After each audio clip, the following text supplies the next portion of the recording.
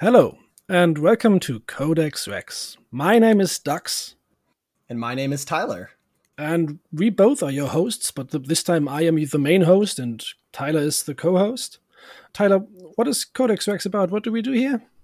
So this is a video game history podcast where each episode, one of us writes a story about something culturally important or historically important in video game history, or perhaps we just look through the history of a video game series and how it became what it was, or what kind of impact it has on the industry.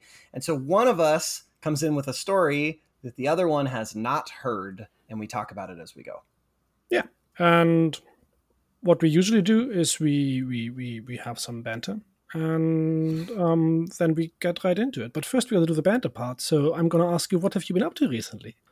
Well, we haven't had an episode in a while, and that is like 90% my fault because I recently moved from the East Coast to the West Coast. It's a very long story there, and it sucked up pretty much a huge portion of my focus and time. So while I'm much happier out here, except for the fact that there's deadly, terrible smog flying through the air right now, and like burned pine needles. Yeah, so not only is there a terrible pandemic ravaging the United States, everything's also on fire out here. So, Cool. But yeah, so that's what I've been up to in my personal life. In my video game / board gaming life, I recently got back into Warhammer 40K. I have a ton of models that I used to paint long ago, like a decade ago.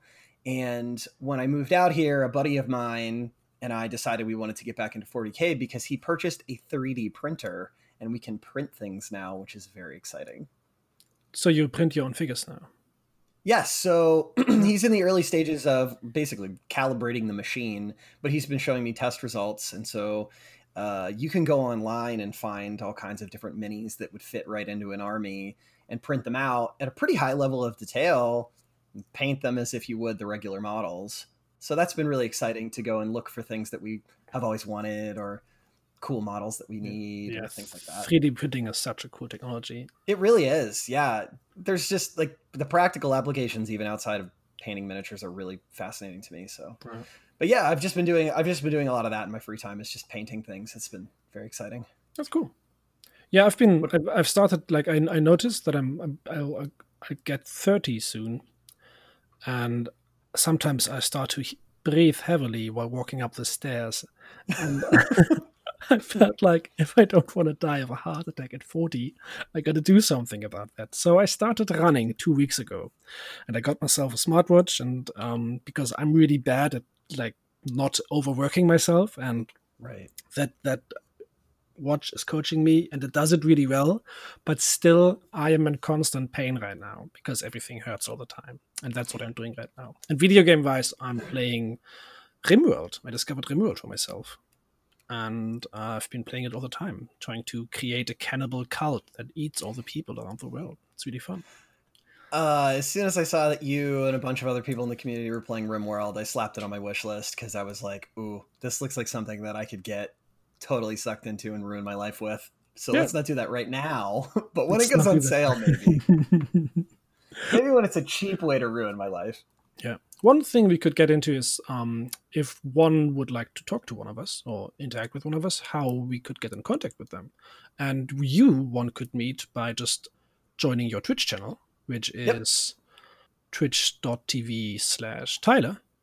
Vegan Tyler. Yeah. And I have a Twitch channel as well, on which I don't hang out as much, but I hang out in your Discord a lot. You do. If one would join your Discord channel, they could. I basically live there, so one could. Yeah. That's pretty much. You basically. How did you describe it? You came in and started just rubbing your face on everything or something like that. It smells like me now. That's good. Yeah. So this is one of my side projects. Obviously, I'm normally on Twitch. My current schedule is Mondays, Wednesdays, and Saturdays at 6 p.m. Pacific, 9 p.m. Eastern. I'm on twitch.tv/vegantyler. You could also, if you wanted to, shoot me an email at vegantylerttv@gmail.com if you have any questions about either the stream or this podcast. In the future, I will probably set up a specific account specifically for the podcast if that becomes something that people need, or they want to ask questions or shoot me topic ideas. I've got a whole list of them built. But yeah, so if you ever want to suggest an idea for a podcast, shoot me an email at vegantylerttv@gmail.com. Yeah. Okay. Let's do that. So, yeah, that sounds great. And also, let's get into the episode now. Yeah, let's jump right into it.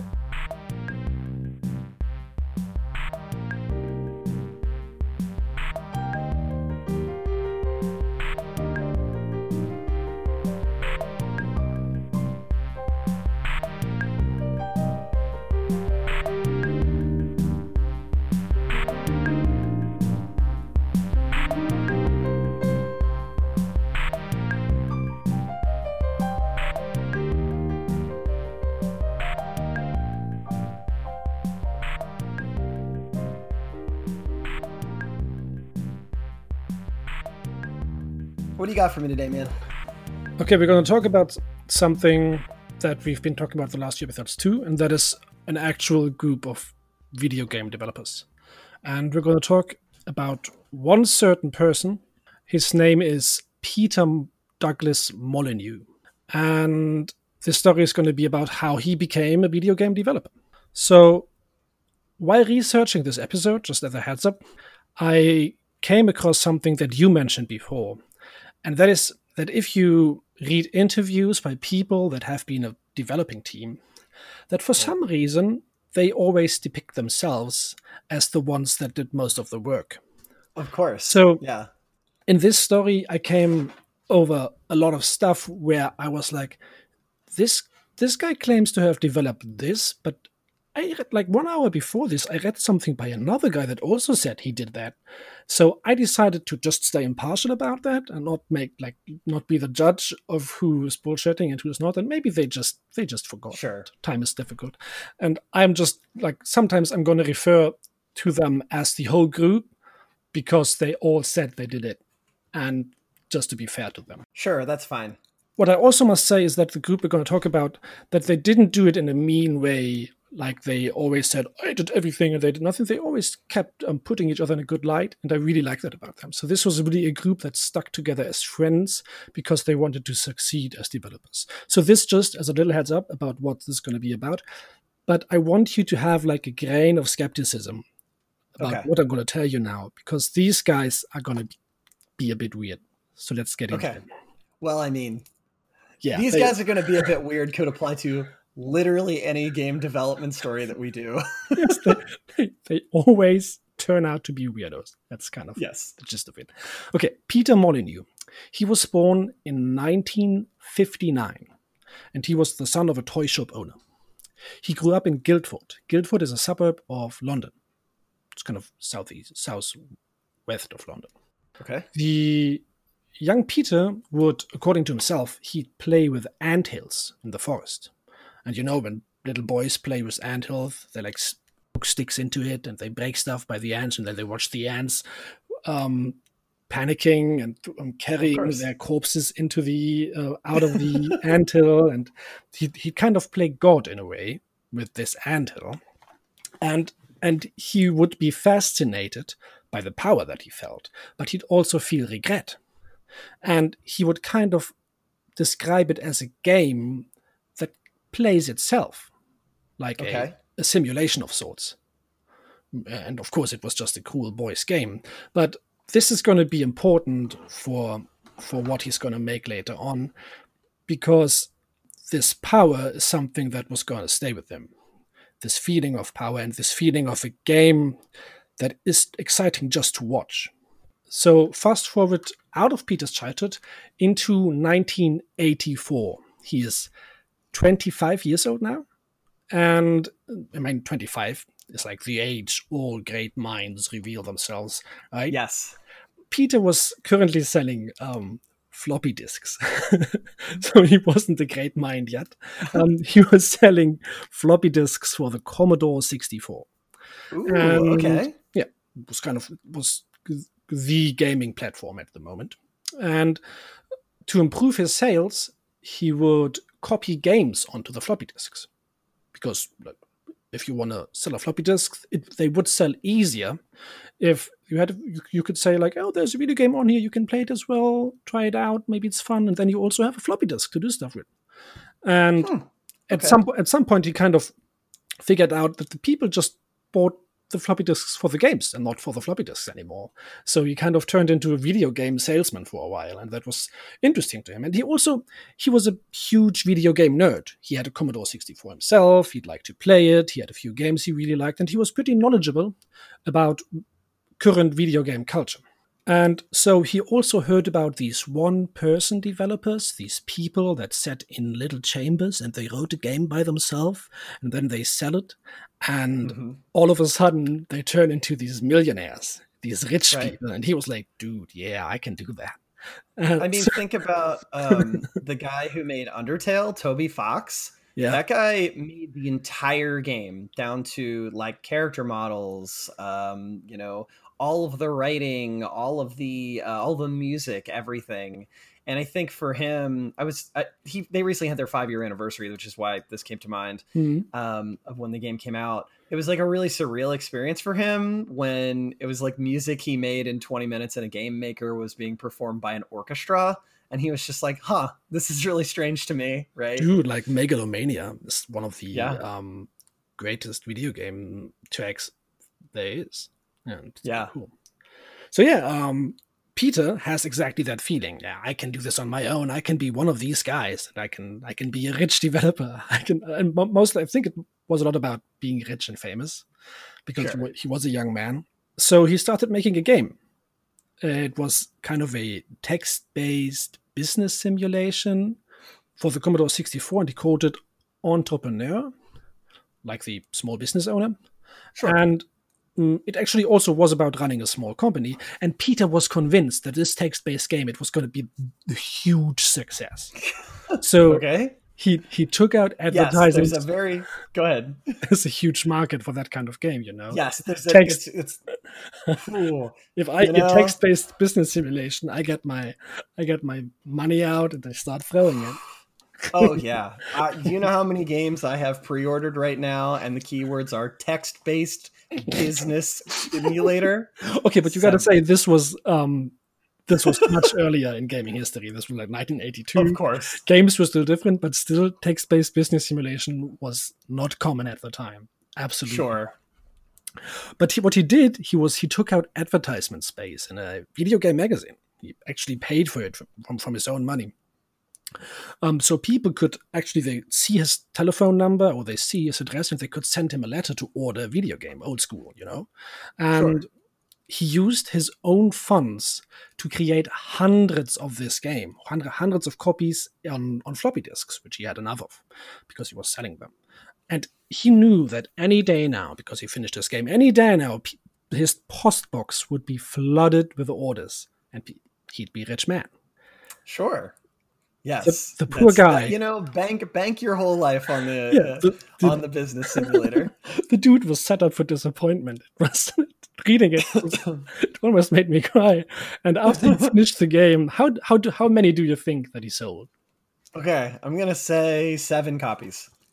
It's less. He sold 2 copies. And he is convinced. He said that in an interview. He's convinced he sold 2 copies, and he thinks one of his was bought by his mom. Of course. Thanks, Mom.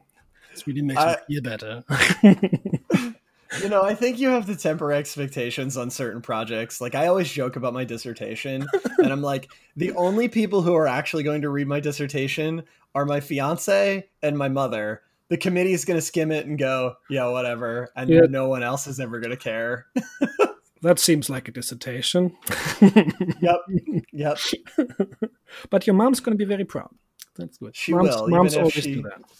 My mom can't remember what I study, so I bet that'll be a fun paper for her to read. Okay, so Peter Molyneux, he was crushed, right? He had these huge expectations, and this experience had ruined him. So he gave up his video game development dreams entirely. He just went, fuck it, I'm out of this. So And that's the end of the story. that's the it. end of the story. That's our episode. It's done. Boom. Another one in the bank. Codex Rex, baby. Done. Take that. We're gonna. You know what? With this episode, we're gonna take the podcasting world by storm. Orders are gonna be coming in. Yeah, let's make the postbox a bit bigger because this is gonna break it. Okay, no, what he started doing is he started having a normal job. No, and it's not too much of a normal job, but he had a job. He started working in an office, a tiny little office, as he describes it, in Guildford, the suburb he's living in. And he describes this office as straight from a horror story. Because he worked on the second floor of this apartment building, and on the first floor below his office lived this old lady. And apparently, this lady would never leave the house, and she'd do these weird screeches all day that sounded like her hemorrhoids were eating her up from inside. And I mean, you might be able to relate to living close to neighbors that never stay silent. And he lived in his office all day. Oh, that's just terrible. And what's interesting is what his office work was about. He kind of, when he created these hundreds of copies for his game, he met this dude. He's going to be important. He's called Les Edgar. Les like Leslie. Mm-hmm. And Les worked in this computer outlet store, and they had these Tandy machines. I don't know, Tandy machines. They were kind of used to create copies of floppy disks. That's what they did. Yep, I know Tandy machines. Yeah. Weirdly, I know Tandy machines because they used to make references to them on Homestar Runner. Oh, pretty cool. So, yeah, I never heard the term before. Maybe it's because there's a different term in German.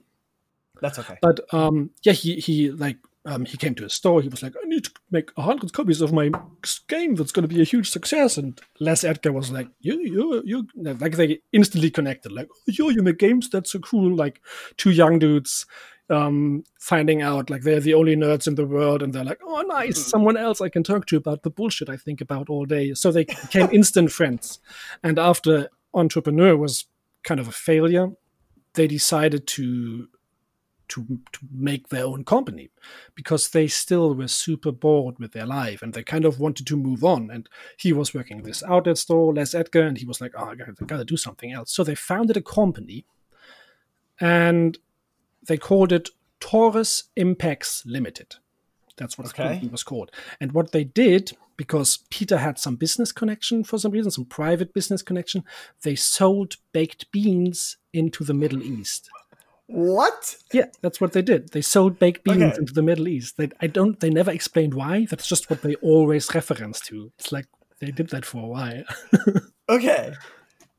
I need clarification here before I start riffing on whatever this was. What baked beans was are. This?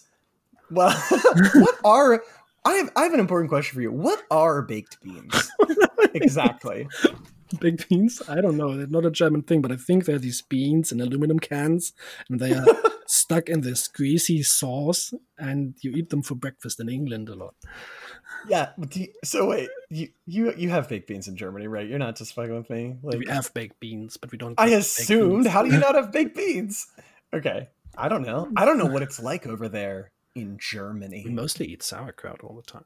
Oh, that does fit with what I've heard. Yeah. So, okay, so their company was founded as a video game company, or just they wanted to make a company? They just wanted to make a company. They wanted to be entrepreneurs. They wanted to be businessmen.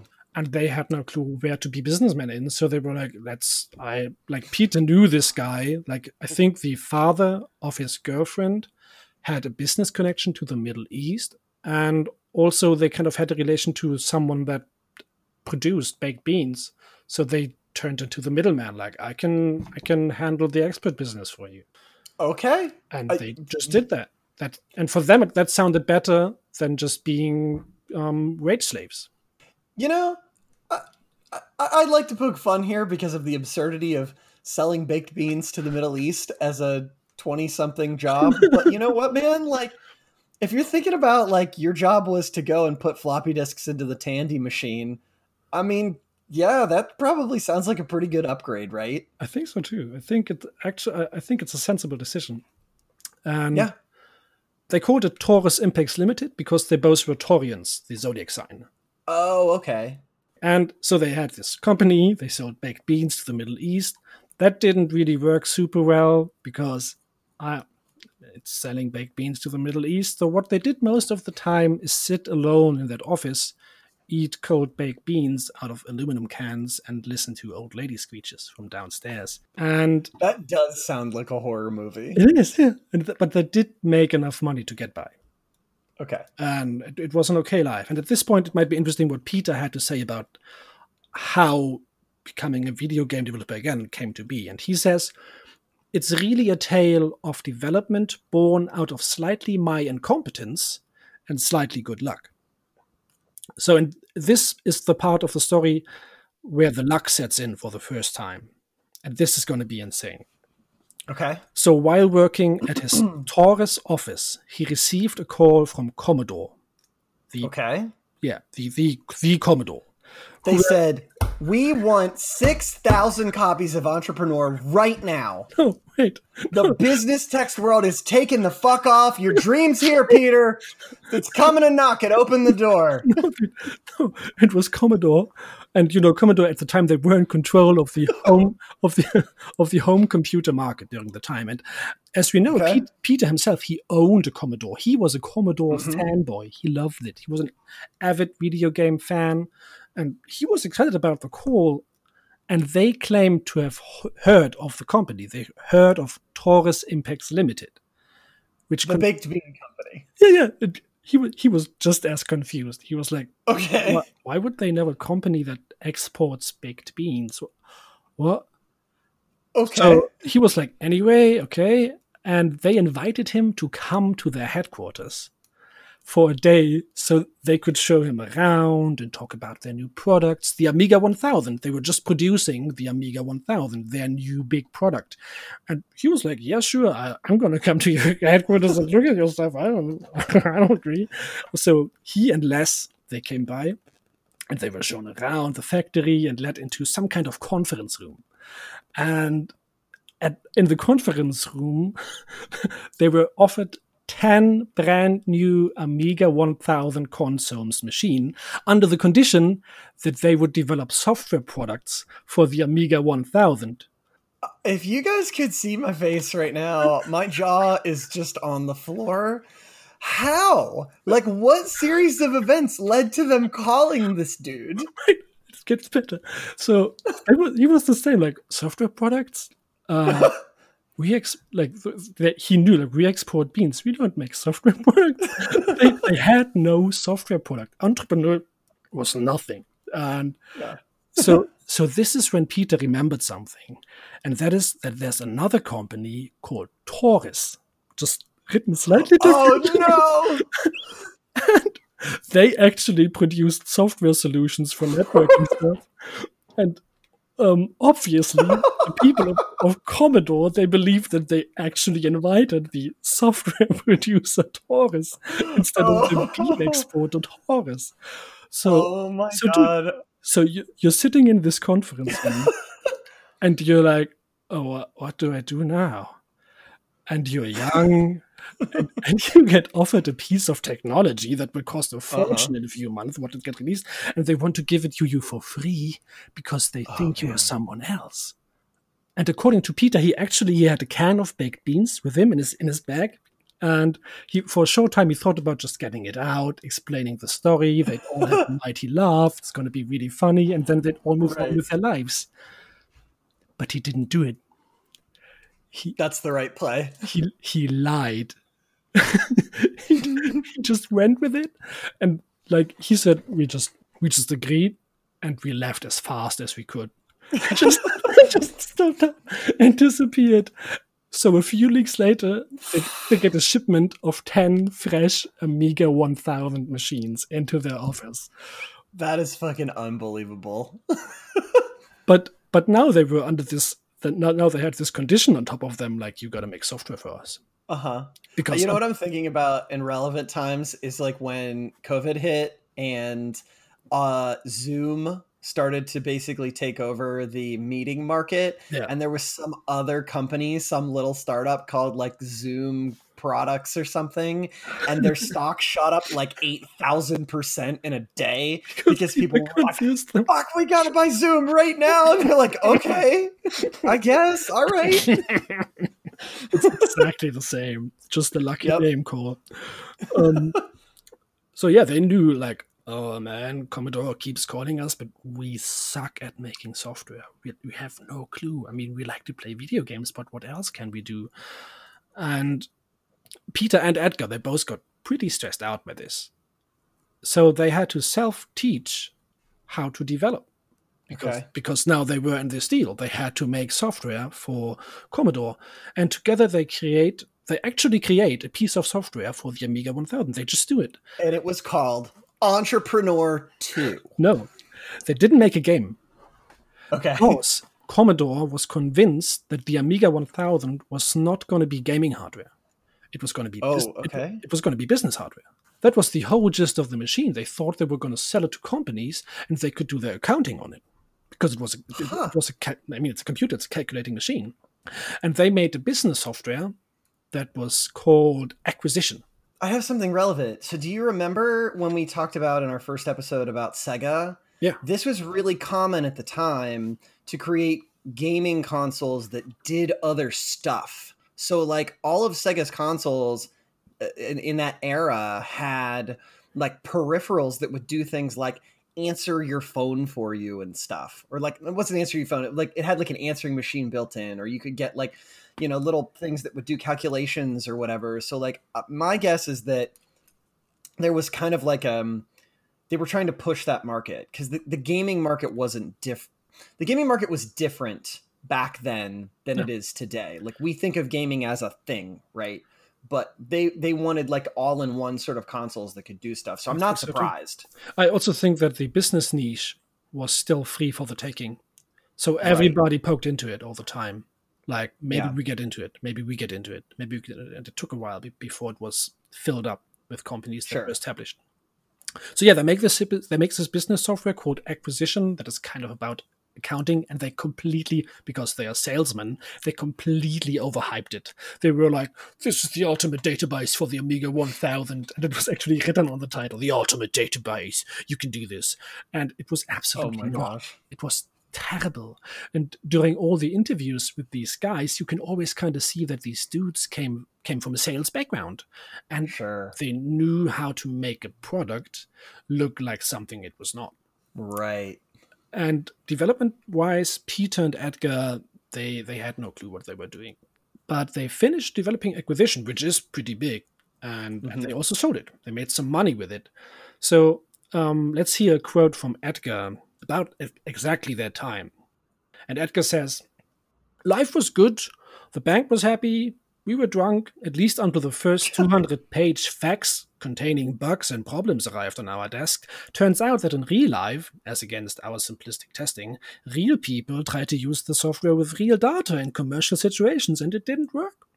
Oh. So after spending all of our money fixing bugs and issuing a 50-page amendment to the manual, we had to question our future as commercial software developers. So they were just crushed again. They developed something, they had this deal with Commodore, and it just didn't work out. They just made shitty software, and everybody knew it. And that sucks. So now we have reached 1987. Okay. And at this point, Amiga was coming to the realization, maybe we're not going to be business software after all. And Peter and Edgar also realized that as well. Maybe we don't want to be business developers. Maybe we want to be game developers, because we obviously fucked up the business part. And Edgar had no clue how to make games. Peter had no clue how to make games. And he also had no confidence, because he was like, Peter was crushed in the game development department already. Right. But this is where Fortuna smiled upon them again. Because luck is important for this story. These guys get hyper lucky all the time. So these guys, they went to a pub a lot, and this pub is called Drummond's. And Drummond's is going to be also like it's one of the main sceneries of this entire story. They always, whenever they were bored and didn't know what to do. Peter always says pubs and any kind of office work, they went hand in hand. If you could not stand sitting in your office chair anymore, you would go to the pub and share a pint, talk about work and such. And so Drummond's was just down the street. They'd walk down the office, go down the street, and they'd be there all the time. And of course, by now, people around Guildford, they knew that Peter and Edgar, they were sitting on these Amiga machines. And they knew that they were doing some kind of development work because you talk in the pub and it just spread around. And one day this dude came up to them and asked them, yeah, do you have any experience in creating video games? Especially because you have these Amiga 1000s, right? Because this guy knew these two other guys that actually made a game called Enlightenment Druid 2. I don't know Okay. I don't know what happened to Enlightenment Druid 1, but apparently it was only Enlightenment Druid 2. And they developed this game when they were 12 years old, quite a few years ago, and now they wanted converted to a modern, like, current platform, the Amiga 1000. They wanted What it was converted. Enlightenment Druid about? It was an RPG. I don't what. You're a druid seeking enlightenment. Apparently, The second time. I have not done a lot of research on that, but they were asked if they would convert that to the Amiga. Sure. And if they were asked if they had video game development experience, because that would be what you would need to convert a game, and they were like, "Yeah, sure, we can do that." Peter silently tucks the can of baked beans back into the bag. Yeah, sure. Uh-huh. I got you, dude. I can make a video game. I mean, they were thinking about making video games already, and they decided to just roll with it. This is the perfect opportunity. This is an open door. Let's just pretend that we can do this, and then we'll figure it out. So they took the job, and they also they really needed the money, and they got help from another young man who's going to be the final of the three. Sorry, I just cannot quit laughing about the fact that people keep coming up to him and being like, "Hey, you're that guy who can do that, right?" And he's like, "You fucking bet I am. I'm that guy." Yeah, dude, fake it till you make it. I mean, oh man. So this other guy that they found him probably in Drummond's pub. I don't know. He was called Glenn Corpse, and he was more proficient in software development than the other two, than Les and Peter, and he converted most of the graphics for Druid 2. Okay. So the entire Amiga port that they actually did, it took them half a year, for which they got paid £4,000. And I looked it up how much £4,000 would be today, and it would be about $15,000. Which is a good amount of money for half a year of work, but still is not a lot of money for half a year of work. Yeah. Especially when you're splitting it. Yeah, especially if it's not $15,000 just for you, but it's $15,000 for three guys that live in a filthy office. Yeah. But at least that money, they didn't have to reinvest into the game again, which they had to do for all the money they got for acquisition. All the money they got for acquisition that they did before, they just had to put back into the software because it was so bad and they had to fix all the bugs. That's a common theme that we've seen with some of the game developers we talked about, is that like they would make money and then they would immediately reinvest it back into their next project to try and get big. And so, it's kind of, I think it's kind of rare. Not that this is what happened to them, but I think it's kind of rare early on for companies to not do that. Yeah, and also, but you gotta admit that this is a pretty fragile cycle, right? If making your next project depends on the money you make from your last project, that is a time bomb that can horribly fail you. Right. So some of you who know me from the stream know that one of my greatest angers of the gaming industry is that they were supposed to make 3 Chrono Trigger games, and they made Chrono Cross, and then they trademarked Chrono Break, and they never made Chrono Break. And I am a total Chrono Trigger, Chrono Cross fanboy, and there's so many things that I want resolution on that they're never going to make because Chrono Cross was such a deviation from their previous work that it didn't sell like they wanted. It wasn't the kind of game that they wanted, which maybe, we'll do an episode on that someday. But like, I hate it. And it's because, each game in a series or each thing that developers do influences later things that they do, which makes sense. It's part of your portfolio, right?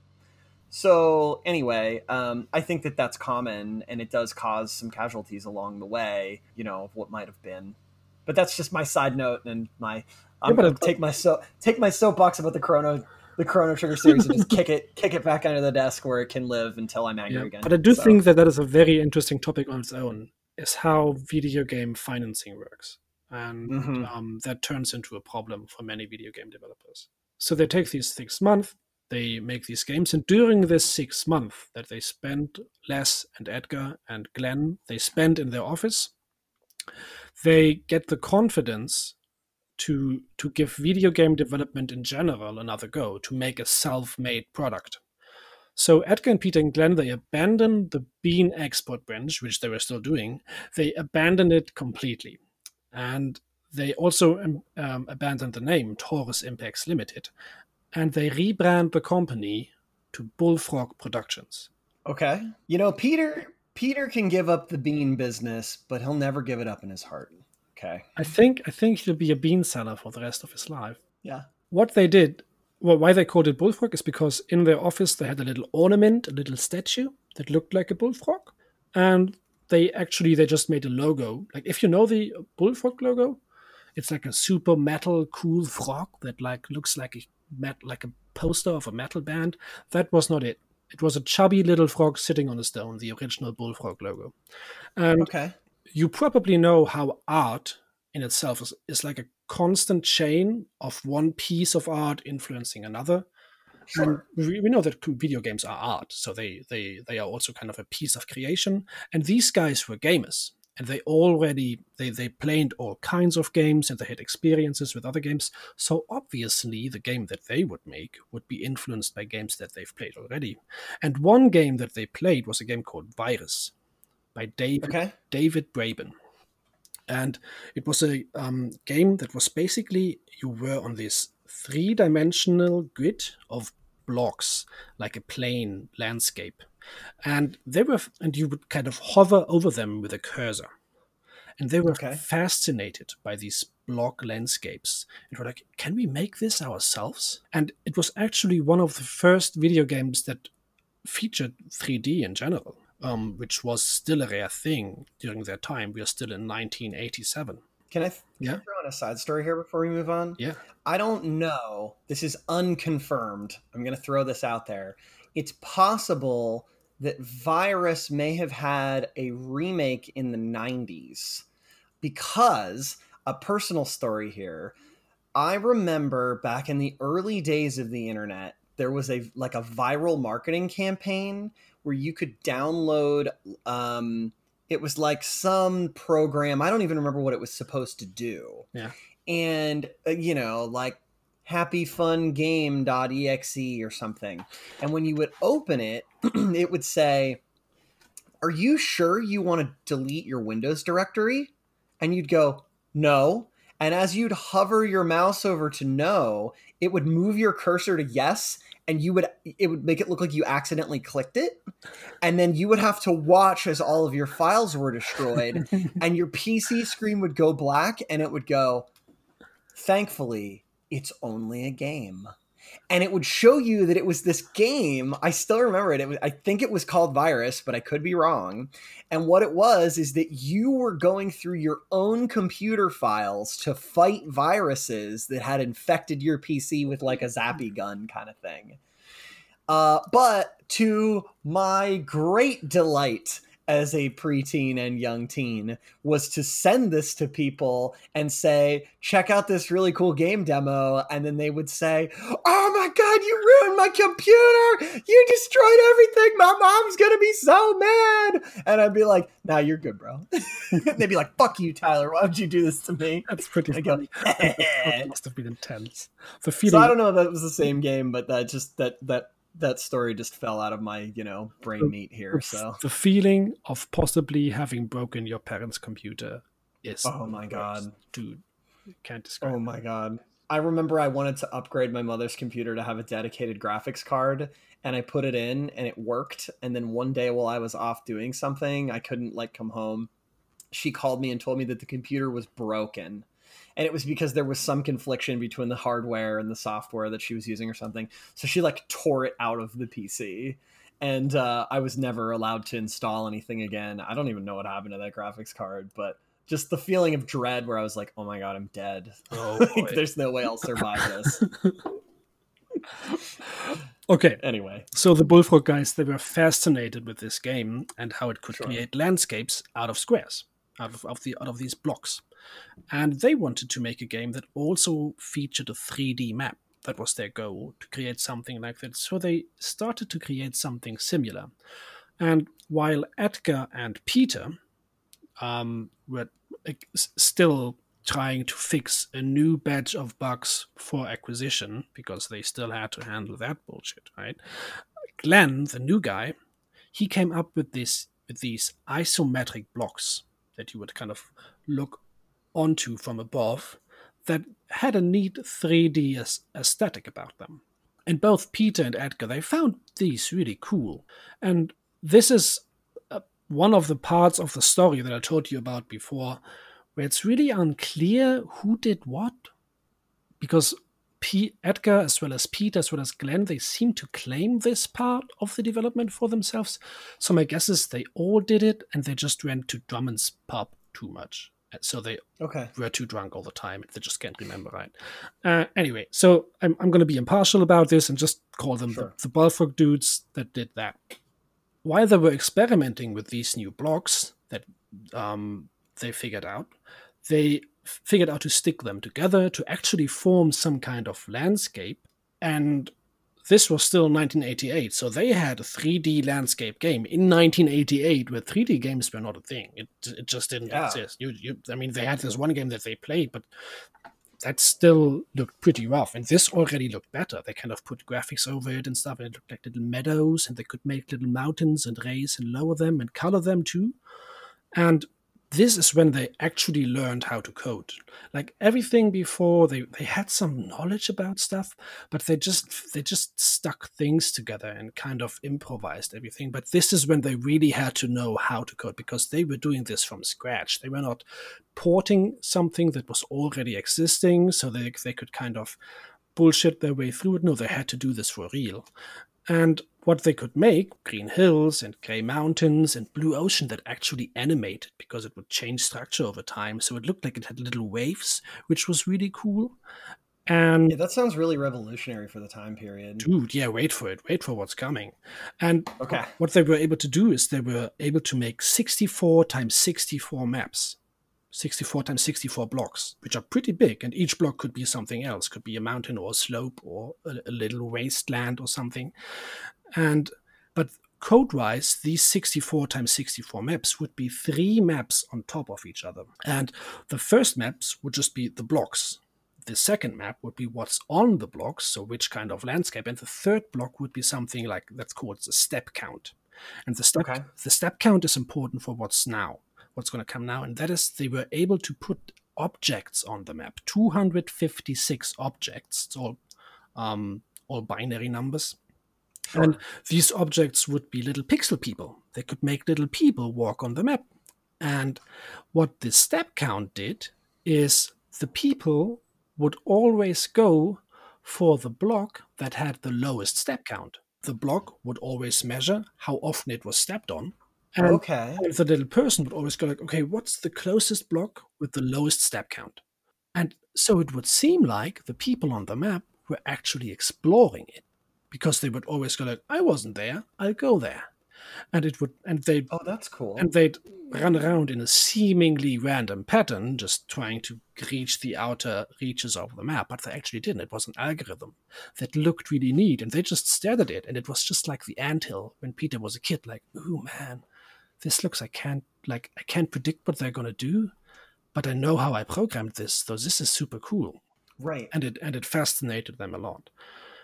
And I mean, that sounds pretty cool to come up with that, and then I mean, it's fascinating for me because I don't do programming, but to think how to program these little people to walk around, I bet that would be a really good feeling for them when they, hadn't really had success in these type of things Yeah, before. dude, they never did something themselves like that before. They made a database program, which is just another kind of programming. It's not Right. it's not much easier or something like that. It's just really different. But because they weren't the biggest experts in programming, they ran into some big problems that a real programmer would have been able to solve. For example, they had this pathfinding problem because if these little people, these little pixel people followed these step counts, but for example, weren't allowed to walk through water, but they wanted to get to a tile that's on the other side of the ocean, the pixel person wouldn't know how to go around because that wasn't programmed into the algorithm. It would try to go through the water and get stuck at the water and just stand there. And they were like, how does one solve this? They had no idea. And nowadays, of course, like if you are kind of into programming, you'd be like, yeah, you can just make a wall hugging algorithm. It's kind of a thing you learn, and you'd be like, and then someone asks you, and how do you do that? I don't know. I just go on the internet and ask someone, and they'd give me an example. But they didn't have that. They had no guides, no nothing. They could buy huge documentation books about the language they were using, which was C, but they kind of have to figure it out themselves. They couldn't. They just didn't know how to do it. So I think we really take for granted how much we can learn from Professor Google.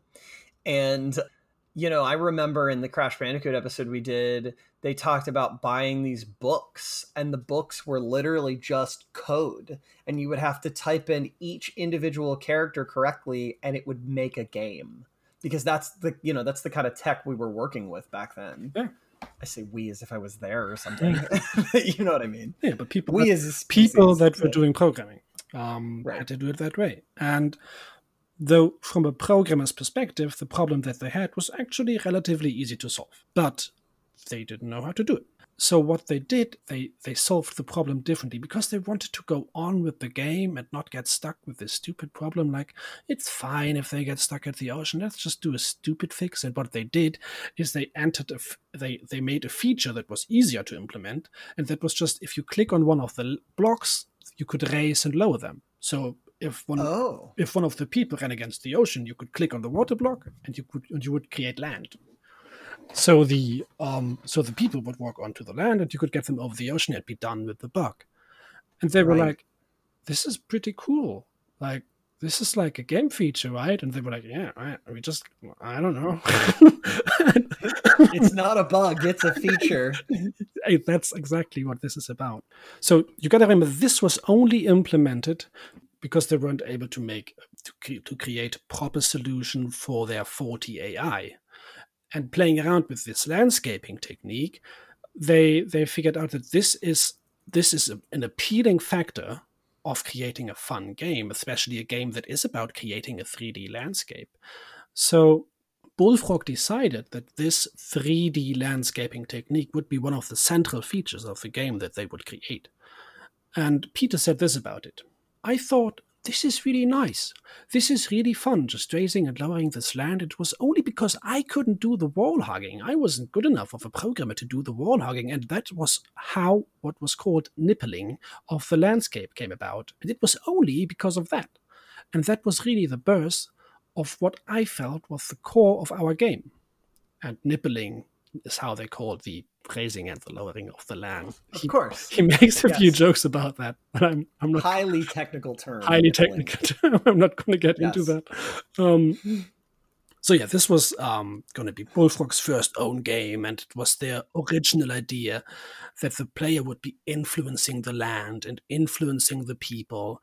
And to further explore these main mechanics, which were the movement of the people and the landscaping, they made it possible to play on a single map from two different machines, because they wanted to test the game together. They were like, "Oh man, it's so annoying that I have to come to your part of the office to punch around with your machine, and you have it set up completely differently. I hate using, like, if you use someone else's computer and you're like, I don't know where anything is." So they set it up so you could play multiplayer. And this is still 1987. There wasn't any multiplayer games. That is bonkers. And they just made this because they were like, oh, this is so much easier to do. It was just a tool for them to develop. And Sure. and then they were playing on these maps together, and they were like 2 players on one map, and they started screwing with each other, like drowning each other's people and stuff. And they were like, dude, this is fun. We gotta make this a feature as well. And So I guess it would be what? Would you be directly connecting to someone else's computer, or would you be connecting to a server that is hosting that particular game? yeah, Maybe I don't understand the tech enough. they had no internet. They were directly connected via LAN. Right. Yeah. Okay. Okay. Of course, later on, when the internet got more prevalent, you would possibly also be able to connect via the internet. But these guys, they just connected their machines directly. Okay. And played via a local network that they set up. So they noticed that this is a really fun feature that they implemented in this game, and they were like, "Well, this is a competitive aspect that we just put into this game, and this is definitely also going to be in this."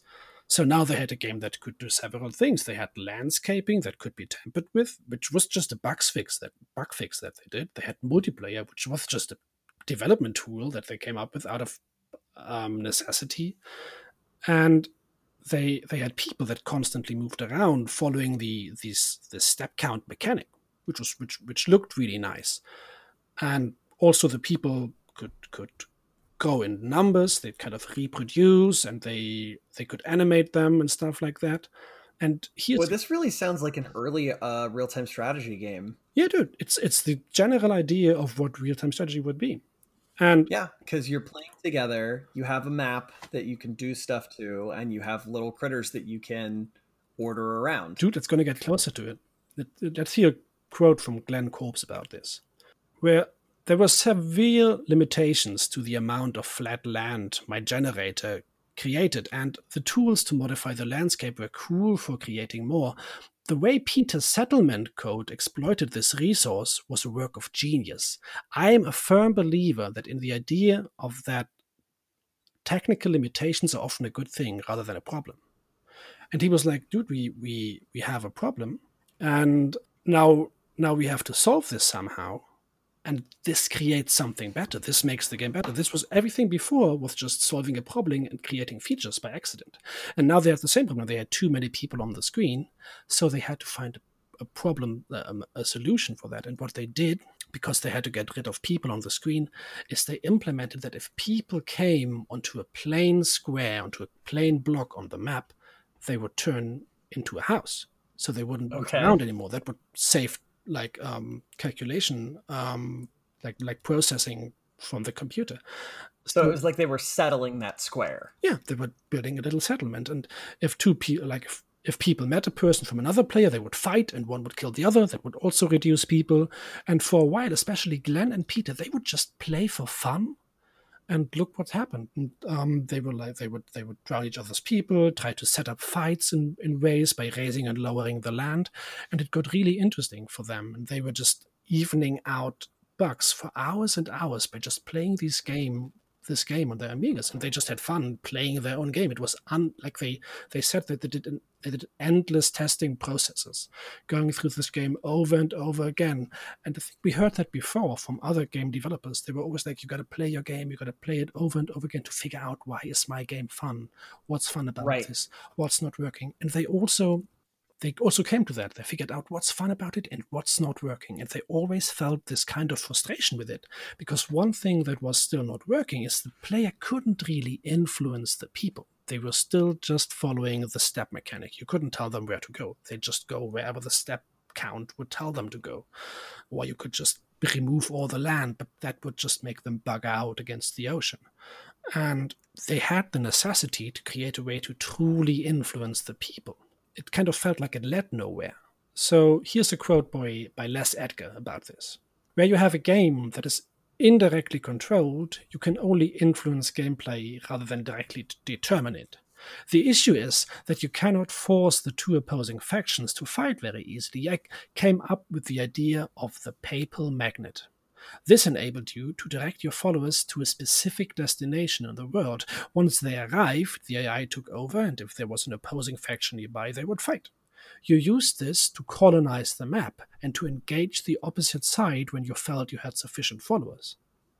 So this paper magnet looked like an ankh, like the ancient Egyptian holy symbol. Right. And you could put it on the map. Like a cross with a circle on the top, for those who don't know what an ankh looks like. Yeah. And you could put it on the map, and it overruled the step count mechanic. It was just like a movement order in a real-time strategy game.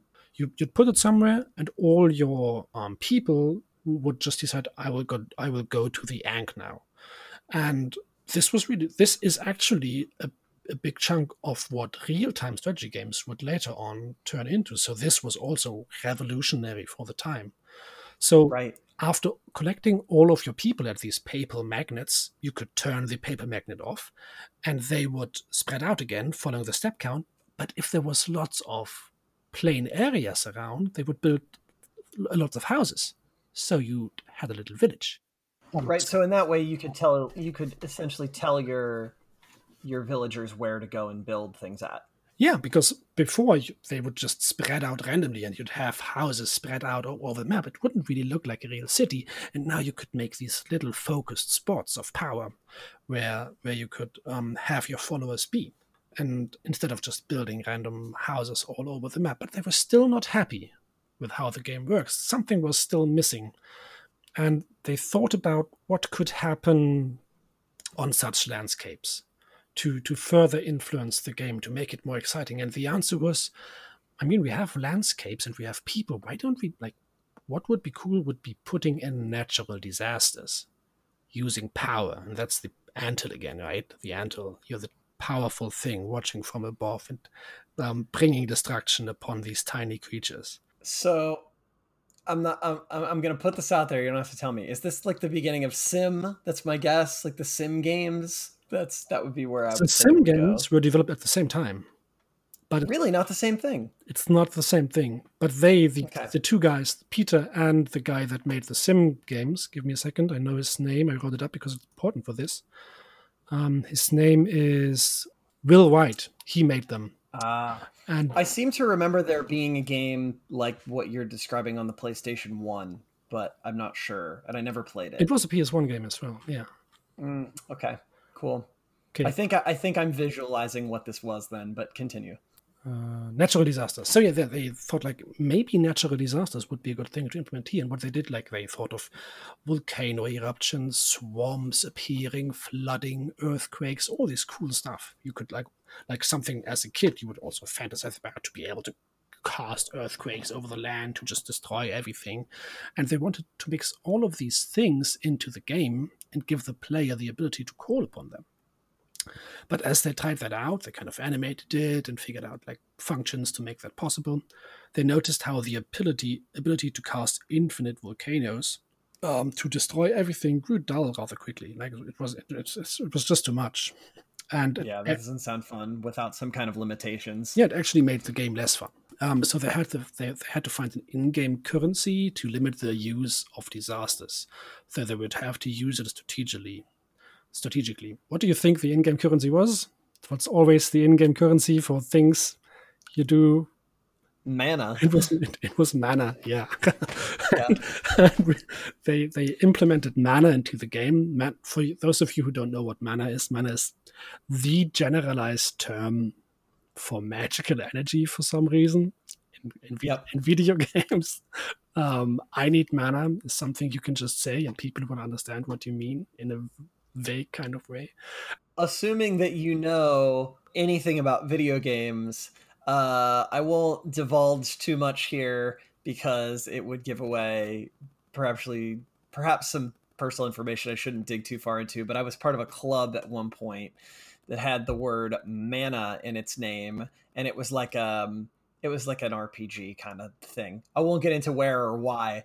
And someone walked by one time and was like, mana? You mean what fell from the heavens in the Bible? And I was like, no. They chose this game currency because they knew they had to find a currency to limit the uses of the natural disasters for each player, because otherwise it just would get dull. But they also had to find a way to gain it. You had to have to somehow generate this mana, and it would be generated by the people, but only if they were a house, not if they were walking around. So they already implemented that a house could grow bigger and smaller depending on the people it consisted of. So they just added that a bigger house would generate more mana. So all of a sudden, you had to strategize if you wanted to explore the map and fight or generate mana. And according to Peter, this flipped their newly found feature to cast disasters into a contest of strategy. Right. Which is really cool. All of a sudden, like the whole real-time simulation thing, real-time strategy game thing, it came closer and closer. But there was still no end game.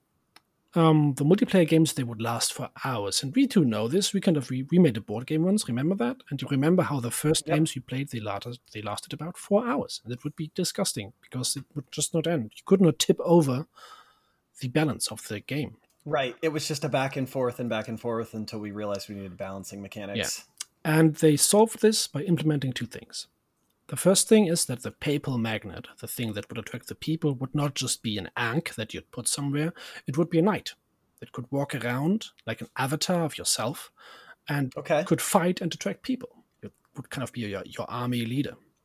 And so that was a source of power that would speed fighting up. But also, there would be a spell that would be the most expensive spell of them all, that would be called the Armageddon spell. And if you'd cast the Armageddon spell, all the people on the map would be raised up and put into the same spot, and they'd have to fight it out. Everybody would be stuck together, and whoever had the strongest army at that point in the game, they'd just win. Because they'd just beat up all the other players. It would be like a final brawl until just one side remained. Well, that's a really cool idea. Yeah, and this finished the game. This was the complete mechanic. They needed to they added more fluff and padding. That's what Peter said. Everything that came after this just made it prettier, which was important. But the core mechanic was just this, nothing else. It was the landscape, the moving around, the casting the disasters, and the little twerks they did with gaining currency, strategizing about how to fight and when to generate mana. And this is how they created a strategy game. And if you create a strategy game, like there is so many, but the hardest thing about it, like a game like chess, is to make it balanced in a way that it still ends.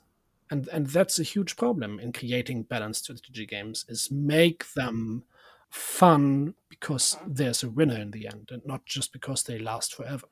Well, I would say that wouldn't there be inherent balance in the fact that both players had access to the same things? So like I'm thinking of like StarCraft, right? In StarCraft, someone could be Terran and someone could be Protoss, and they have access to 2 totally different things. And so that makes balance harder. But if it's just StarCraft is everybody is playing Terran and they have to decide what they're going to pick, what units they take, there's balance within not having different factions. I would think that would be easier.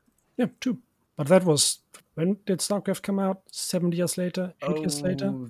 95? Yeah, so 94 or 95, I think. 8 years later. That was it. Right. So you're right. This was how strategy games would evolve, but they weren't there yet. They didn't exist yet. And this is something we're going to get into now, because while they created the game, they actually had to get into publishing too, because they knew they were getting close to finishing the game, and they kind of had to get a publisher, because Peter was kind of burned out on self-publishing, as we know, because and so they had to get a publisher, someone else to do it for them, someone that knew how to do it. And Les Edgar, while the other two did a lot of the development work, Edgar went out to find a publisher. And the problem was at the time that publishers had no interest in anything that wasn't a shooter or a jump and run game. That was just the 2 genres that existed.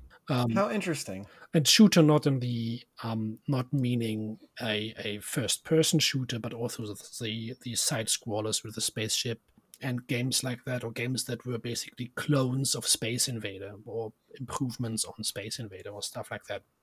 That was games that publishers were like, this existed before, we're going to sell this again because we sold it before. And they were just looking for stuff like that. And Peter states quite cynically, and that one response that they got was, if you get them to shoot each other, we might take it.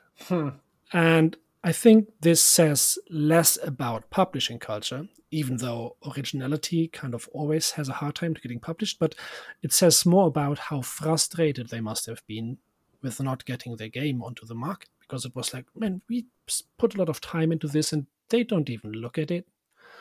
This must have been a rough time for them. Sure. And I imagine that much like things are now, although it's easier in some ways, self-publishing would be pretty difficult. Yeah. Right. So at some point, they went to a publisher that was rather new to Europe. It was 1989 now. It was Electronic Arts. Yeah, and inside you're already going like, oh, this is not going to go well. Yeah, let's see about this. Okay, they met with Electronic Arts. Darkness, my old friend. The big EA, right? And apparently EA wasn't really interested either, but they had to fill a hole in their publishing schedule. So they got a deal because they were in the right place at the right time. Luck again, right? Lucky God. Or so they believed. They signed up with EA, and this is where Peter states that he has huge regrets, because even though he loved video game development, he felt like he was a terrible contract negotiator. And this whole show that EA made up, for him, it was just a show to make them feel like they are unwanted, and they wouldn't negotiate as much about their contracts. And he said that EA smelled how unable he was to negotiate a good contract from a mile away. They wanted to abuse it from the start. So Peter, while he was at the contract negotiation, after Edgar kind of figured it out, he is a self-proclaimed chain smoker. And you usually can tell when someone smokes a lot. And Peter claims that they noticed that, and they kept him in the conference room for as long as possible until he got cravings. That's his big conspiracy theory. So he'd get crazy. And so and when they got to royalties, he just wanted to get out in any way possible just to get a cigarette. I mean, it sounds a bit like a conspiracy, but I think if anyone would pull it off, it would be EA. Yeah. I mean, so part of me wants to think that that's like unbelievable. Like, dude, maybe you just needed a cigarette, and that contract negotiations for video games probably take a while, right? But on the other hand, I think that we can't discount the possibility that there were some savvy lawyers who knew that they could leverage this against him. So who knows? Yeah. But yeah. So yeah, I think too it might have been a lot of Peter's cynicism speaking, but he seems to still, like, I saw interviews from him from like 5 years ago, and he still seems to be frustrated about that. So it came to royalty negotiation, and they got a deal where they got no upfront funding, and they would get 10% of the earnings of the game. And that would rise to 12.5% if they sold 1 million units. So I have a quick question. I don't think we actually talked about this yet. What did they call this game? Oh, we'll get into that. But I mean, I can say it now. Let's talk about how it looked like for a second. So you had this map, and around it looked like there was a sorcerer's book in the back with all the buttons on it. It looked really pretty, like pixel art. And then there was underneath the map, there was all the buttons you could use, because you could play the game entirely with your mouse. And so you'd click these buttons that move the map around. You had to have this big map on the little book that was on the upper part of the screen, and you have the zoomed in map on like a scroll in front of you. And it looked really nice, like you were a sorcerer that was sitting in front of a table controlling puny humans in his realm. And yeah, for each spell you had a little button, and then there was a little bar in the top right for the mana you had, and they called the game Populous. And Populous was the name, which means I think Populous, I don't know how to translate it differently, but just I guess a lot of people would be the translation for it. Yeah, that would be fine. Yeah, and because that's what it was about having a lot of people, because usually if you had a lot of people, you'd win the game. So yeah, that was the game. And so, yeah, they got into these royalty negotiations where they got a deal of 10 to 12.5%. And I was really unsure about, is that a lot? Isn't that a lot? Is that a good royalty deal? So I did a really unreliable Google search about Sure. what's a good royalty deal. And I found this guy called Peter Oliver, who has this consulting agency for game developers. And he says that usually royalty deals go from 20 to 50%. Oh, wow. And okay. there often is advance pay, but advance pay always gets subtracted from your royalties.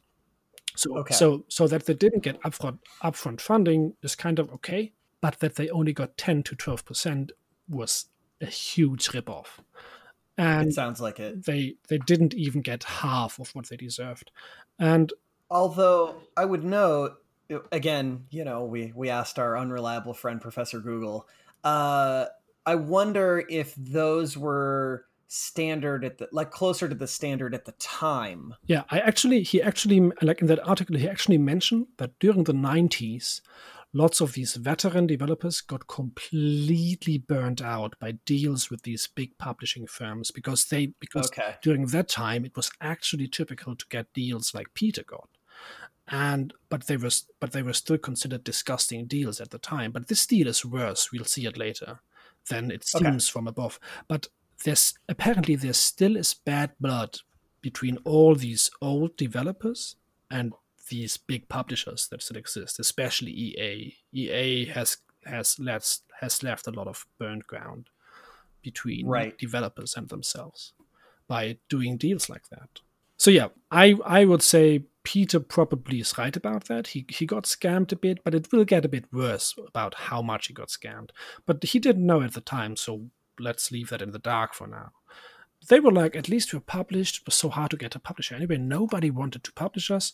So EA kind of gets their game and they start to test it thoroughly. And during the time, testing was done differently than it is today. And today, testing takes months and it's like a well-structured process. Back in the day, apparently there was only a 24-hour testing period.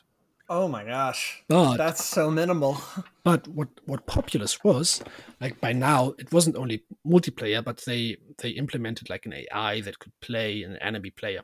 And so there was different scenarios that you could go through, and you could do a single-player campaign that would have 500 levels. That's a lot. A single-player campaign that has 500 levels. And the testers, they kind of got into it, like for 2 hours, and then they called them up and were like, yeah, these levels, they seem to check out. They probably played like 5 or 6 levels or something. Sure, yeah. And they were like, could you just give us the cheat code so we could see if we don't need to test all of these 500 levels. Can you just give us the cheat code so we can get to the end sequence, so we can check that the end sequence works? And this is when the Bullfrog team realized that while developing all of these cool things for the game, they kind of forgot something. They were like, we didn't write an end for the game. Oh no! There was no ending, and they were like, yeah, "Oh no! Yeah, sure. We're gonna send you a version with the cheat code for the end sequence in 2 hours." So they sat down, and they were like, "We gotta figure out how this game is gonna end." So in between each of the scenarios, there would be something they called the Goblin King. It was this little head that shot up with pointy ears, and it would judge your performance. And they would take the Goblin King, just the face of him, that also appeared between every level, and they just take him and they'd animate him. And his one eyebrow would rise 3 pixels, and then it would say, "Well done, mortal." And that's it. Ending sequence. And they shipped it to them, gave them a cheat code, and pretended like it was always in the game. Oh my gosh. Oh my gosh. Wow. Simpler times. Simpler times. So yeah, they made it in a few hours. And now Populous was, after testing was done, they didn't really test it, they just played 10 levels and then checked off the ending, and there probably was a ton of bugs in all of the levels, but nobody cared. But now Populous was heading towards release, so the Bullfrog guys had to do something they didn't have to do before. It was like an entire new world of video game development, and that is the press work. You have to talk to interviewers, to reporters, to magazines and stuff like that. Well, that sounds like that would be great for Peter and Les, because they were just salesmen through and through. Yeah, I mean, that's what you would think, right? But Peter, he was a huge gaming fan, and he had this one magazine he'd always read, which was called Ace. And now he had an interview lined up with a reporter from Ace, and he says he was dying inside because he made this game, and he had so much pressure on himself. This was going to be good, and they knew this was this magazine that he listened to, like his heroes about video games. They would judge his game, and that would determine everything. And Peter had made a few mistakes in his life before that ended in big disappointment. So Peter was insanely nervous for this interview, and he was nervous for what the journalist might think of him and his game. So Peter we know Peter's approach to stress, right? They go to Drummond's pub. And so, sure, get plastered. And so he invited the reporter to Drummond's pub, and they went. Oh my gosh! They went there at 10 a.m. in the morning, and they stayed until 4 p.m. And 4 p.m. was when, according to Peter, he was hugging the toilet bowl because the 14 pints of beer he'd drunken would come out of him again. And they talked about nothing that was even related to video games. They just got plastered in the pub. What? Yes. 14 pints. 14 pints. Oh my god. Dude, these were Englishmen in the 90s, so they knew how to drink. Ever seen Trainspotting? I mean, no. But I know the general gist of Trainspotting. Yeah, man, that's about it. So when he was that drunk, he found the courage to actually ask the reporter if he liked the game, if he liked Populous. And now imagine you spend the entire afternoon with some dude in a pub and you're both entirely drunk. Will you get an honest answer? I don't know, probably yes. And the Ace reporter said that they loved Populous and that it was the best game that they ever played in their entire life. Wow. And Peter could not believe it. He was like, this guy must have the drunk lovey goggles on. He must be like, sure. He just wants, like, he's just lonely and wants to be my friend or something. I don't know. He just saying things he liked me. But since they were in Drummond's pub, Peter was like, we can just go to the office and just play the game. And the reporter was like, yes, let's do it. I challenge you to a multiplayer game. And oh, man. And Peter was like, yeah, we can fight this out. And, and they'd go out of the pub. And this is Peter knew, like, if they do this, he'll truly know inside of himself if his game was liked. This was his chance to figure out if he created something worthy. And they never reached the office because they fell asleep in an alleyway. What? Yes. But apparently, they got a pretty good score in the magazine.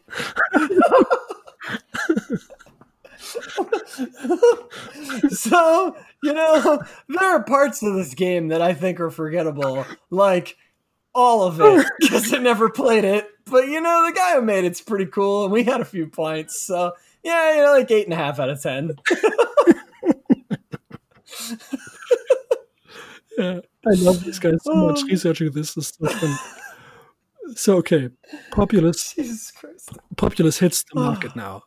They got a bunch of good scores in magazines, and now comes a bit of a tricky part, which will show how EA screwed them over a bit more than we know for now. And so it's March 1989. It's a huge hit. The game sold in total 4 million units until today. But in 1989, it was 1/3 of the entire profit of EA. Oh my gosh. Yeah, it was the biggest game in that year, and it was still one of the top 10 best-selling games of all time. And it was ported to every system you could imagine. It was on DOS, it was on Game Boy, the Sega Master, the Genesis, the Mac, and it was everywhere. It was one of the best games that came to Mac because something like that didn't exist before. It was a completely new genre that has not been made before. So David Gardner, that was currently the CEO of EA, he called Peter Molyneux, and he called him like, "Yo, Peter, I'm sitting in front of this mountain of money that you made for us. We're both millionaires now. I think you made us both millionaires." And Peter, in an interview, says that at that point he already thought, like, "I think I made you a millionaire." And he was really thinking, because Peter wasn't getting any money. No money was showing up. It was 3 months into release, and for some reason, money wasn't showing up. And he was like, "How is this? How are we not getting paid for this?" And it would actually last 9 months until they got paid, like nearly a year. And he had a mortgage. He was close to having to move. The man was completely broke. He did not know what to do. And that was because EA built a clause into the contract that said that they could delay the payment for 9 months if they wanted to. So, of course, they did that. Wow. So they just paid them nothing for 9 months and just kept the revenue and tied it up. Good old EA. Just new EA is just like the old EA. You know, I'm glad that EA has kept brand consistency for decades. Absolutely. You know, when you look at EA, you know, that's a gaming company that'll fuck you. Yes. They stayed truthful to themselves. They swoop right in. They go, "Hey, do you remember how you really liked Mass Effect? Yeah, we did too. You know what we like too? Money. We like lots of money." Bullfrog will be one of the companies that will go into EA's graveyard. Yep. But we're not there yet. Bullfrog will make a few more games, but still, Populous was the masterpiece that they created. And they always yearned to create things similar to it. But what I noticed while researching this was that all the games that Bullfrog made, they followed me through my entire childhood. I played games by them without knowing that Peter Molyneux was behind all of them. And so basically researching this was, for me, kind of meeting an old friend that you didn't know. That was pretty cool. I like that. That's fun. Yeah. Yeah, so even though they got scammed, after a while they got a lot of money, they could get back into making games. And the most important thing is this launched them into the gaming industry immediately. Now they were established game developers, because there was no such thing as simulation games weren't a big thing yet. It was not. About at the same time, SimCity came out by Will Wright.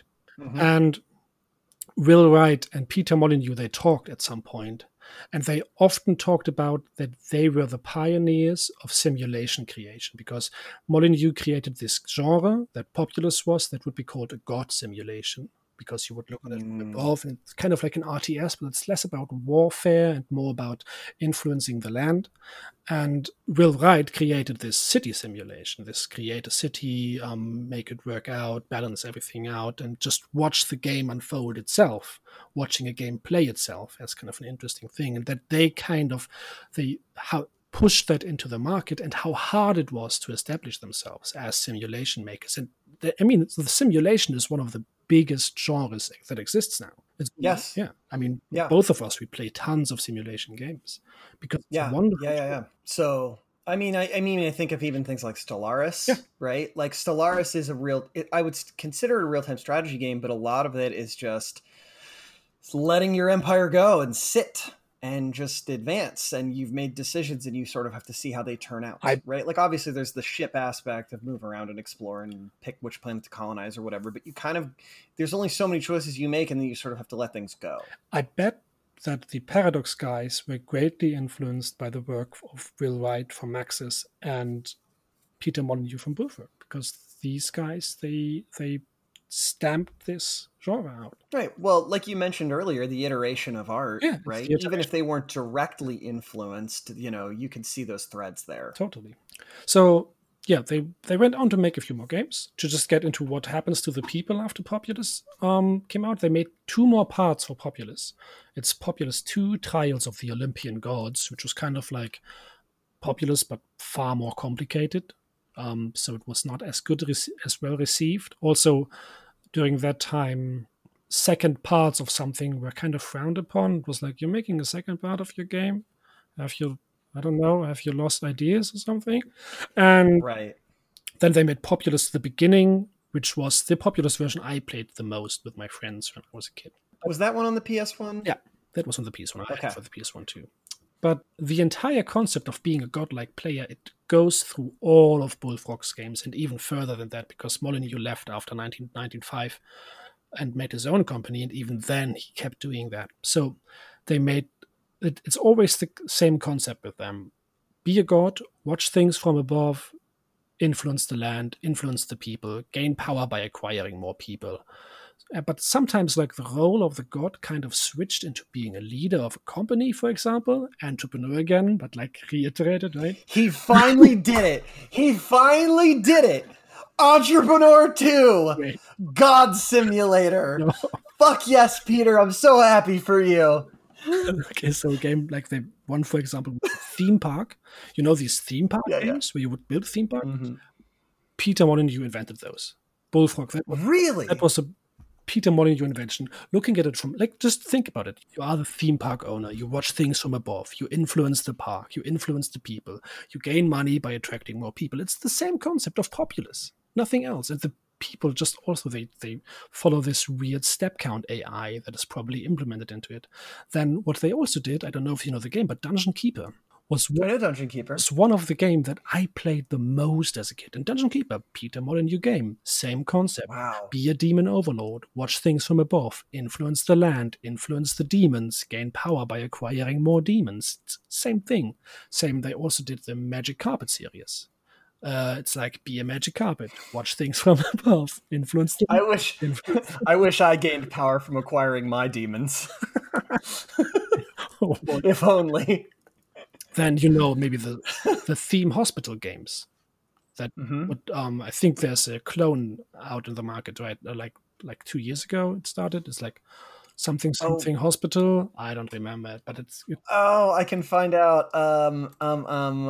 Oh shit, I know what it is. Hold on. Point Hospital. 2 Point Hospital. 2 Point Hospital. That is basically 2 Point Hospital. I remember Quad's wife was into that for a while and was playing it on her stream. It's just a clone of what Theme Hospital was. What's also made by Peter Molyneux. Same thing. You're the hospital owner. You look at it from above. You influence the staff. Same thing. And there's always people that run around in random fashions. It's always the anthill. You watch from above. It's still that same pattern, and I really love that.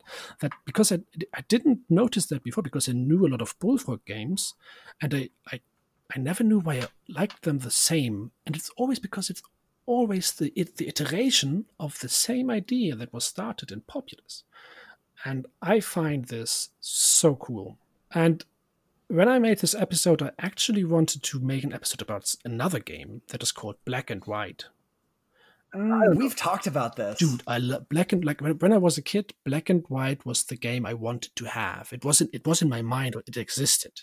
It was like, what if my hand was all powerful and I could raise a mountain? And when Peter Molyneux left Bullfrog because he got tired of EA, he created a company called Lionhead, and at Lionhead, he iterated Populous again, but with super neat graphics in 2001. And now there was this whole concept of good and evil, and there was these 3D animated people, like real 3D. You could even zoom in and move around them, and you had this huge avatar creature that could do things, and you could throw stuff.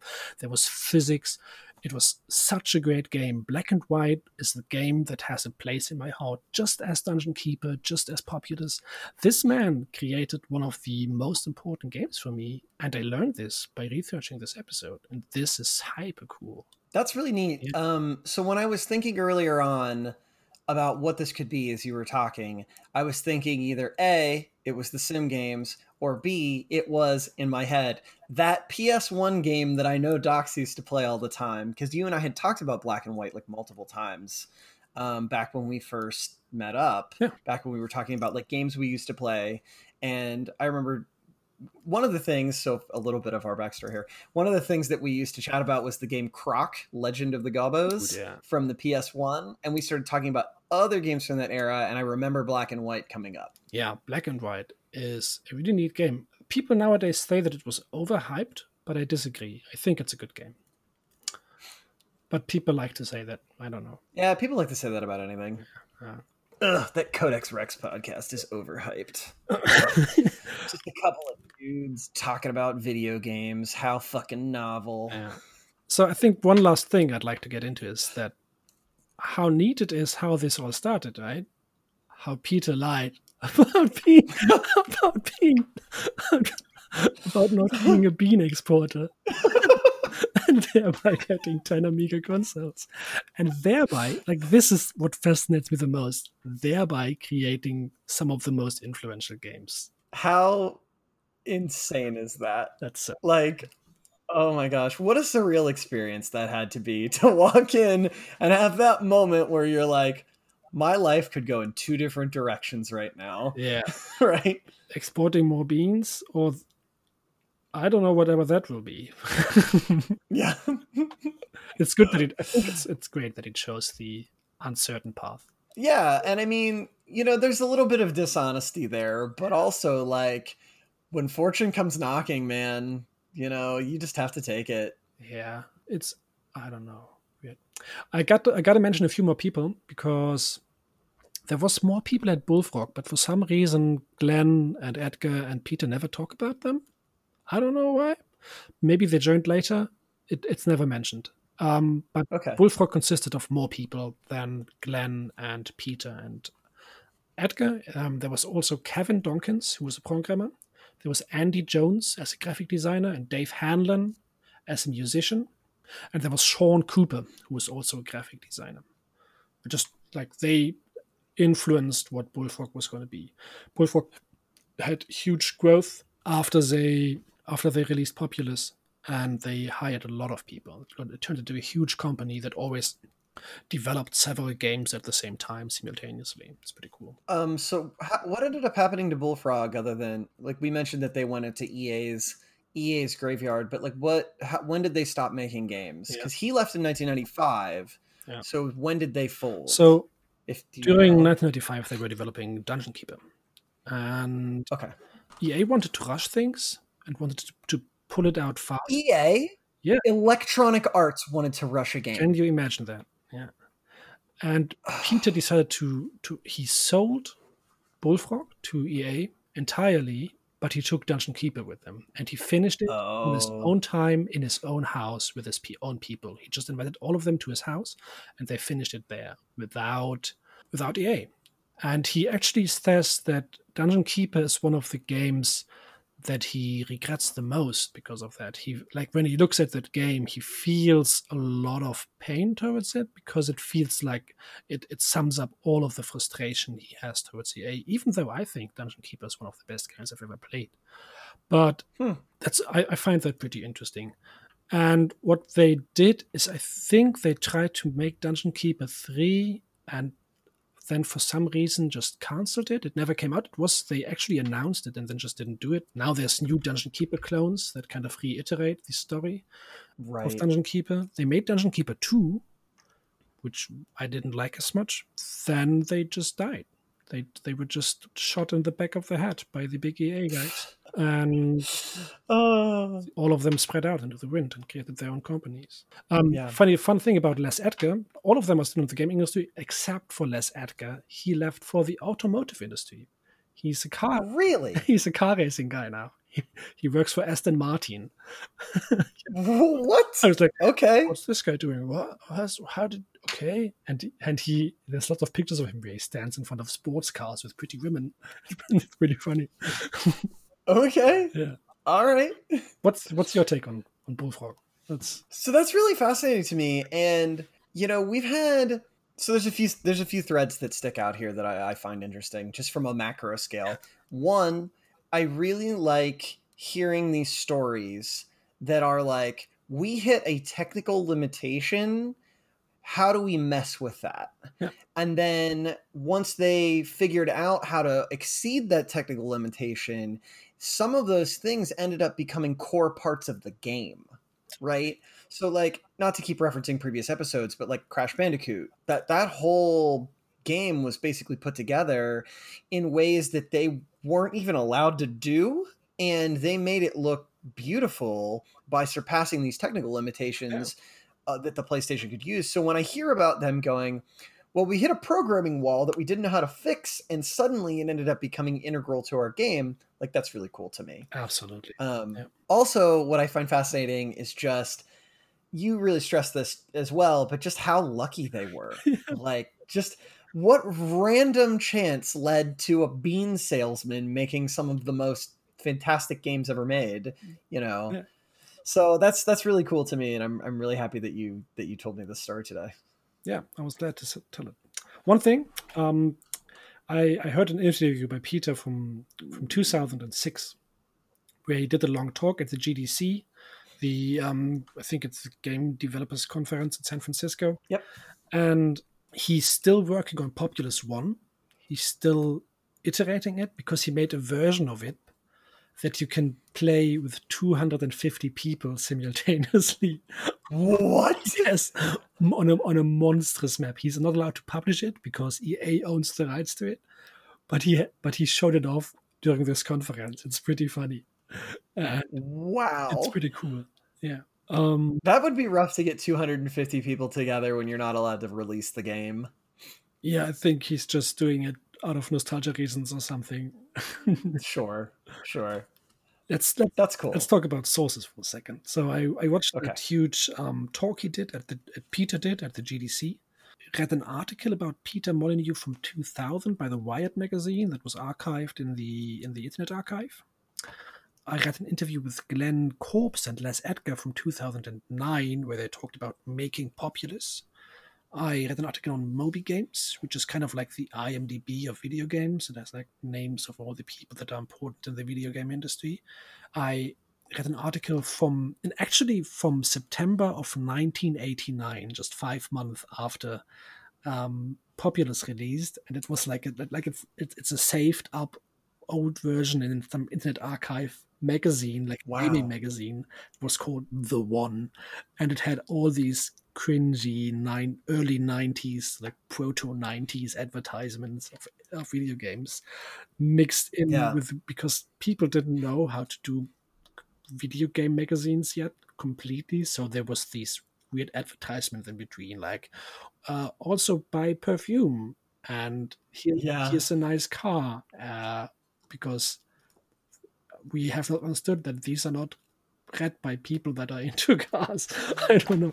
Yeah, right. It was pretty nice to see something like that. And I also used an article by Now Gamer from 2012 that wrote generally about how Bullfrog Productions came to be and how they turned into one of the most legendary UK developers there ever were.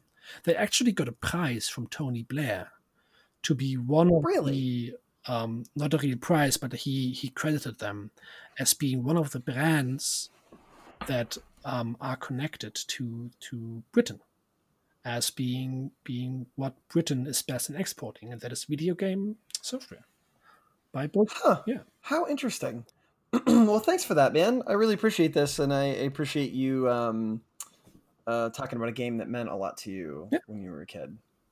So I think we're good, right? I think too. I think we got to thank a few people, though. I think we should thank still Quad Laser, because we still use his music, and that is pretty cool. We have to thank our community, because it's nice to hang out with them, and some of them will listen to this. And thanks to you guys for being here. And it really means a lot. What else? Thank you, Docs. Oh, thank you, Tyler. Thank you for staying at home and being able to do this again. It's really nice. Yeah. So, all right, friends. Well, thanks for listening. We'll be back with another episode soon. TM. And who knows when that will be. And we'll see you all soon. Yes. Take care and have a good day. Yeah. Stay safe out there. Bye.